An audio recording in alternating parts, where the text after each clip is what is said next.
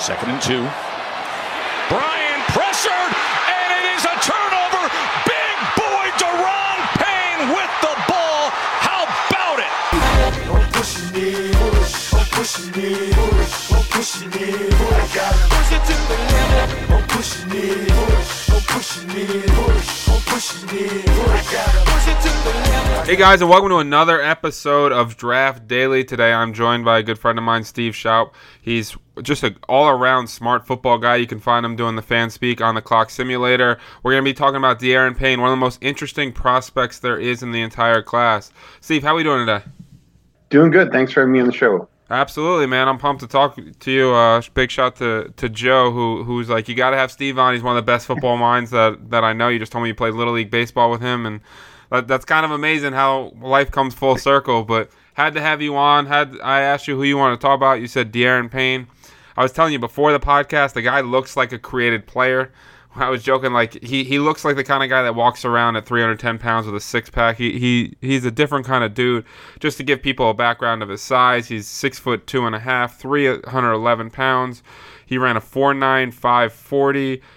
Can't jump very high, only 28-inch vertical, 107-inch broad jumps, 7.58 3-cone. None of those numbers really jump off the charts other than the 40-yard dash, which is the 83rd percentile.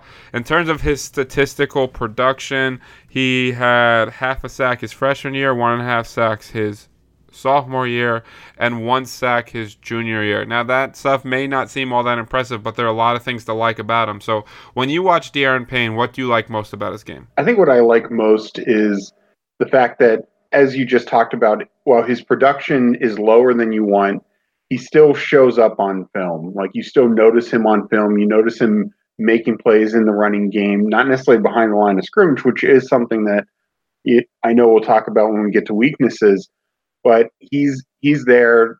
You have to scheme around him. You can't just run right at him. He will make you pay. He will get off double teams. He doesn't get a ton of sacks, but he does generate a decent number of pressures, and he's quick off the ball. I really love his first step quickness. When he's allowed to go attack the backfield and not just two gap, I think he can make plays in the backfield. To piggyback off a couple of the things you just said right there, the first is his first step is phenomenal. Like, when he goes up the field, he can blow by centers. He can play 3-tech, 1-tech, 0-tech, line up different places around the line of scrimmage and blow by that center. His hand usage is fantastic. I think his hands and his counter moves might be his best trait, in my opinion. He's very developed inside pass rusher in terms of his hand usage. I think against the run, he plays with pretty good leverage. He can hold his own. He doesn't really get pushed around very much, and he plays with pretty good leverage. He can get lower than his guy and kind of really stand up the lineman and not get driven off the football. If you just watched his Georgia game, you'd be talking about a guy that's up there in the top 3 picks of the draft. Right? Like, his Georgia game was phenomenal. You mentioned the pass rush. Every play, it felt like he was in the backfield. He was just dominating people. You watch some of his other games, and he's really inconsistent. There's certain plays where he flashes and other plays where he kind of, you don't see it as much. Do you think that's a concern, or do you just kind of think, do you see untapped potential and say that if this guy figures everything out, he could just be phenomenal? Well, and you bring up the Georgia game. That was by far his best college game that I saw him play. But I'll give you, maybe his second best game was last year's national championship game versus Clemson. He made 3 or 4 really big plays. Again, not always showing up on the stat sheet, but one time he just absolutely blew up a guard on an interior run and forced the running back to cut outside right into a waiting Alabama defender. To me, I think this is a case where the potential's there for the production to follow.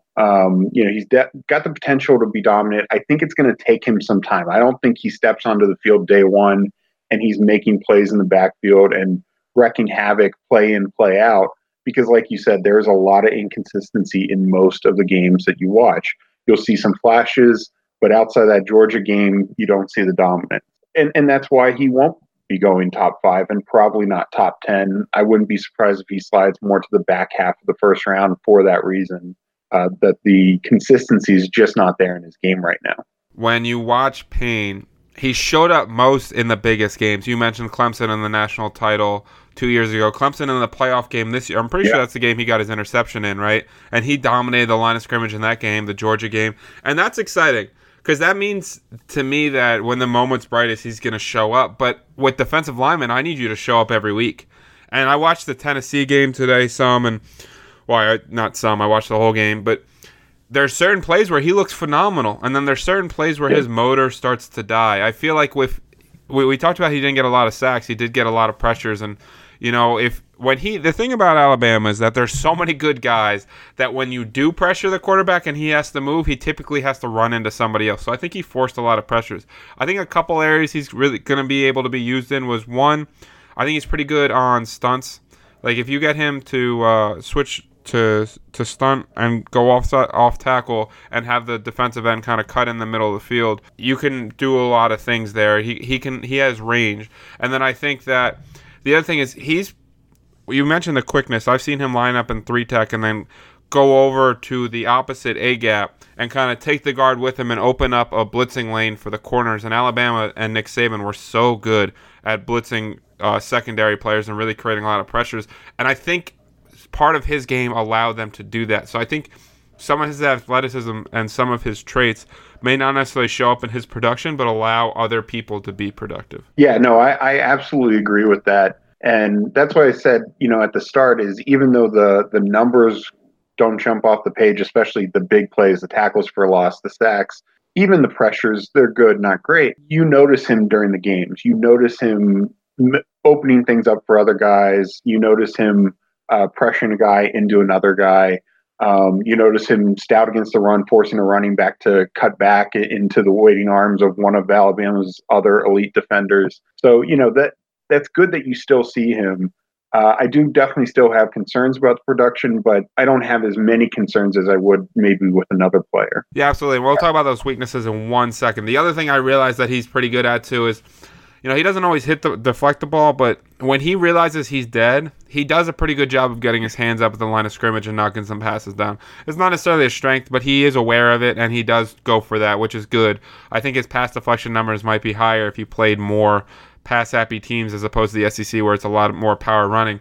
All right, Steve, before we jump into the weaknesses, are there any other strengths that you want to make sure you hit on with Payne? Yeah, there's a couple more things that I really like with Payne. The first being I love the way he reacts to the football. His pursuit angles are really good. He doesn't necessarily make tackles downfield because there's an Alabama defender there ahead of him, but I like the pursuit angles that he takes. And the other thing I like, and you can just tell he's smart. He finds the football. He knows his role. He doesn't lose contain, whether it's a mobile quarterback or a running back, and he thinks he's the only man. He makes sure that he's always pushing him to another Alabama defender. He does not, make those bad plays where allows a guy to pick up big yardage after running by him. The contain thing is something I really noticed as well, where he respected his role and didn't over pursue. There were a couple of times where the quarterback started scrambling and he just made sure that he couldn't get outside the pocket as opposed to chase him upfield and then kind of lose his lane and allow for a big run. So I agree with you that he was real disciplined in contained situations, and any division where there's going to be a quarterback who can run, that's going to be a real helpful skill set for him to bring to a team. Absolutely. But you mentioned his weaknesses. We mentioned his inconsistency, which is certainly going to be one of his weaknesses. But when you watch his game, what are the other concerns you have with it? Well, I think the number one concern is to start with his production, because while, you brought up a good point, he is forcing guys into the arms of other Alabama defenders. The one thing is we've seen this with Alabama. We've seen them produce defensive linemen, interior defensive linemen after interior defensive linemen, and they all produce better numbers than Payne. So that is a concern to me, that he's the one guy who wasn't able to produce like Tomlinson was, like Robinson and all these other guys that have come through the system these last couple of years. So that is noticeable, because there's just too many games where he disappears in stretches. You brought up the Tennessee game.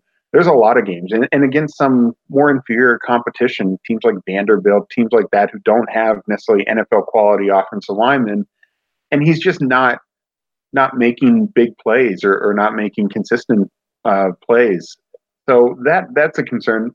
I do think his leverage does worry me, especially projecting to the next level. I think he won a lot with raw strength and ability. He plays a little too high, and I think that, one, you lose that first step ability that he has when you pop up a little too much. And just projecting him forward when he starts facing these elite, NFL quality centers and guards week in, week out, he's going to get moved off the spot much more if he plays that high. I think he needs to work on his leverage game and staying low in those situations to be more consistent.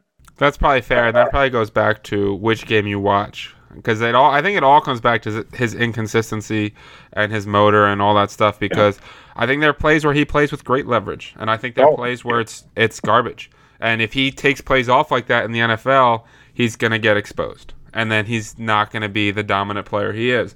But there's so much potential there. There's raw potential, and I agree with you. Sometimes he just showed up and was like, "I'm better than you, and I'm going to try to win that way." And then someone out techniqued him, and then you just didn't hear from him. But when he played with a hot motor, like those big games, like the Clemson game both years and the Georgia game, you see this phenomenal guy that's a top 5 talent in the NFL draft. So I think it's, in terms of what team he goes to, and we'll get to that in a minute, it's really going to come down to interviews, how comfortable teams are with his effort level. Basically, are they convinced that are they going to get the Georgia player, or are they going to get the guy that shows up every few snaps? Because that guy isn't a first-round pick. I know before the podcast you told me you had a player comp that you were pretty proud of that you haven't seen elsewhere. So can the people find out what this great comp is? The guy I kind of like him too is Kenny Clark. They're very similar size. Both had some inconsistencies. Clark really didn't do anything until his junior year, but he was more productive. I think he had like 5-6 sacks his junior year, the year he came out.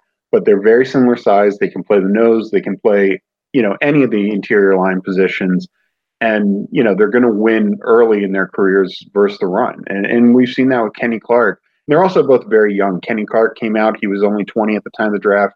Payne's going to be 20 at the time of the draft. Both are playing their first year as rookies at 21. And you just see the potential, you see the development possibilities with them. I'm not even going to try to come up with another comp because I think that's really good. That's the best one I've heard. And your point about strengths, weaknesses, concerns, age. Age is another reason why Payne's going to get drafted higher too, because people are going to say that there's that not only raw potential, but he's only 20 years old in that body with those physical tools that he could be a phenomenal player. So I always talk about landing spot as such a key point in how good a player is going to be. Right? People always talk about the assumption of rational coaching. Sometimes you get these guys and they just put them. I remember that as a Jets fan, they were making Sheldon Richardson an outside linebacker and having him cover people, and they were getting mad it wasn't working. And I was like, maybe that's not a good idea. Obviously, we don't want Payne doing that, but if you could have Payne go to a team where you think he'd be most successful, where would you see him? Where would you want to see him go? I think it would be best for a team that can use him with a lot of versatility. And not just pigeonhole him into a nose tackle role, because I think he's going to show up more when he can, move around to different spots and not just face the center, play in, play out. I also think I want to see a team that allows him to one gap a lot more, because I think his strengths are going to excel the more he can one gap and not be a read and react type of player. So I don't have necessarily a specific team. I think a lot of teams could use a guy like him, use him in a rotation. I think the only thing I'd say is I don't want a team that's going to automatically put him out there for 70% of the snaps and be surprised when 30% of those are maybe subpar, or at least to what you're expecting as a rookie, because he's a young guy who we know going in has inconsistencies. So I would build him up, and first year maybe be a 50% player and then build up from there. So the team that I thought of and I think matches some of your description is the Atlanta Falcons, because they have a lot of depth on their team. He could slide in next to Jarrett. They can do a lot of different things, and Dan Quinn, a defensive line guy originally, they really build their team on speed.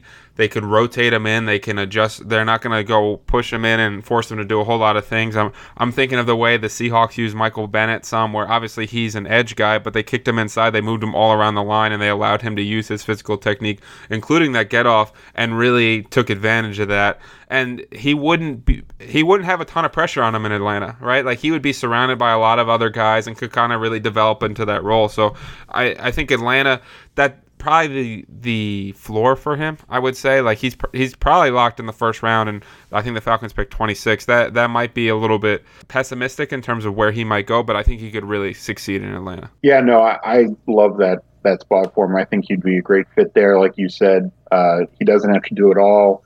And Dan Quinn is, of course, a great guy to learn under. So that would be a fantastic landing spot for him. And yeah, I see him in the back half of the first round. And there it just becomes who needs him the most and type of thing. But yeah, Atlanta's probably the floor. I agree with that. Awesome. Steve, I just want to thank you for coming on, man. I know I see all your tweets. You love to get in conversations with people. I mean, we talk and I learn from you.